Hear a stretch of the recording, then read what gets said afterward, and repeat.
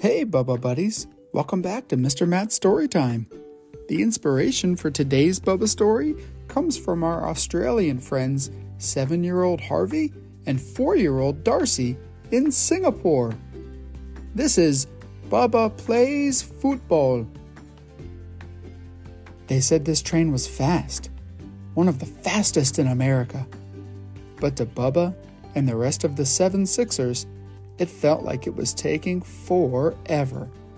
Their excitement and impatience was palpable as they traveled what felt like the entire width of the United States to their first football match of the season. The look on all the players' faces was a mix of nervousness and eagerness. They had heard tales of the opposing players on the Wild Bulls, the team they were scheduled against to kick off the season. They heard they were huge, imposing, and scary looking, a roster full of kids that didn't look like kids at all, at least not as young as Bubba and his friends. But the moment had arrived. The train was pulling up to the station, and yet the jitters persisted. Every single one of the 7 Sixers felt like they had butterflies flittering around in their bellies. Bubba and his friends, Harvey and Darcy, all clip-clopped from the station toward the arena, their cleats making a strange clunk-clunk, clunk-clunk sound with each step. The sound was even louder and stranger as they made their way down the tunnel and onto the pitch. And there they were, the Wild Bulls.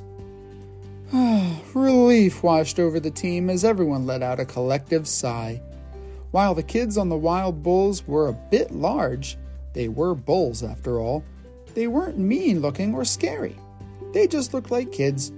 In fact, a lot of them were smiling and laughing as they warmed up, kicking the ball around. This put all of the 7 Sixers at ease. Okay, now they could get their heads back in the game and get to warming up. The match was about to start. What? What happened to their warm-up time? Oh man! Okay, everyone to their positions, their coach yelled. The referee blew his whistle and play commenced. The 7 Sixers started on offense.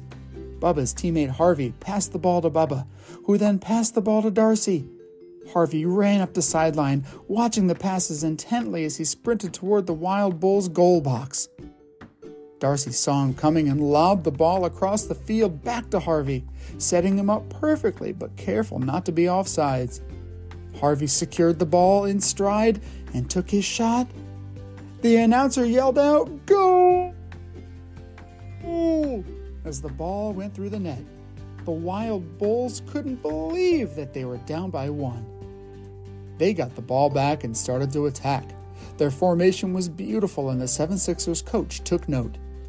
But every time they tried to score, the 7 Sixers keeper stopped them. He was an orangutan with really long arms, and so he was able to make every single save no matter where the Wild Bulls tried to sneak the ball into. And to help their keeper, the 7 Sixers parked the bus, meaning they didn't try to attack anymore, since they were winning and all players stayed back to defend. This strategy worked well for most of the game. But Darcy accidentally committed a foul with 10 seconds to go. She knocked hard into a Wild Bull while in the goal box, which resulted in a penalty kick. She felt awful. The team was so close to winning, and she couldn't believe she made such a mistake. The 7 Sixers keeper was on his own. No help was coming. This was it. The Wild Bulls player stutter-stepped a bit to the left and then launched the ball towards the upper right corner of the net, but missed. The whistle blew and Bubba's team had won. In true sports animalship, Bubba, Harvey, and Darcy shook hands and gave high hoofs to the Wild Bulls, saying good game to each and every opposing player. Once Bubba got home after the long train ride, way past his bedtime, he was still so excited about the win. He told his mommy all about it. "Mommy, guess what? We won! And I'm too excited to sleep!"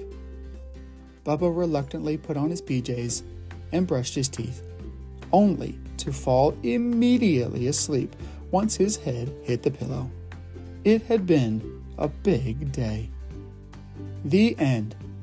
And that, my friends, was Bubba Plays Futbol. Special thanks to our friends Harvey and Darcy.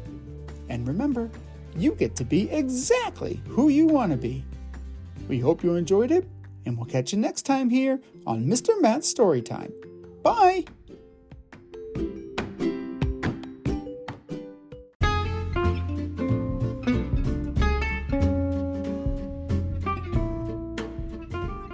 Hey everyone, it's Mr. Matt. If you picked this story, you must love Bubba's adventures as much as I do. Did you know that I just published a print version of Bubba Goes to Bed Hungry? It's true. It's available now on Amazon. Ask a grown-up to add it to your own home library.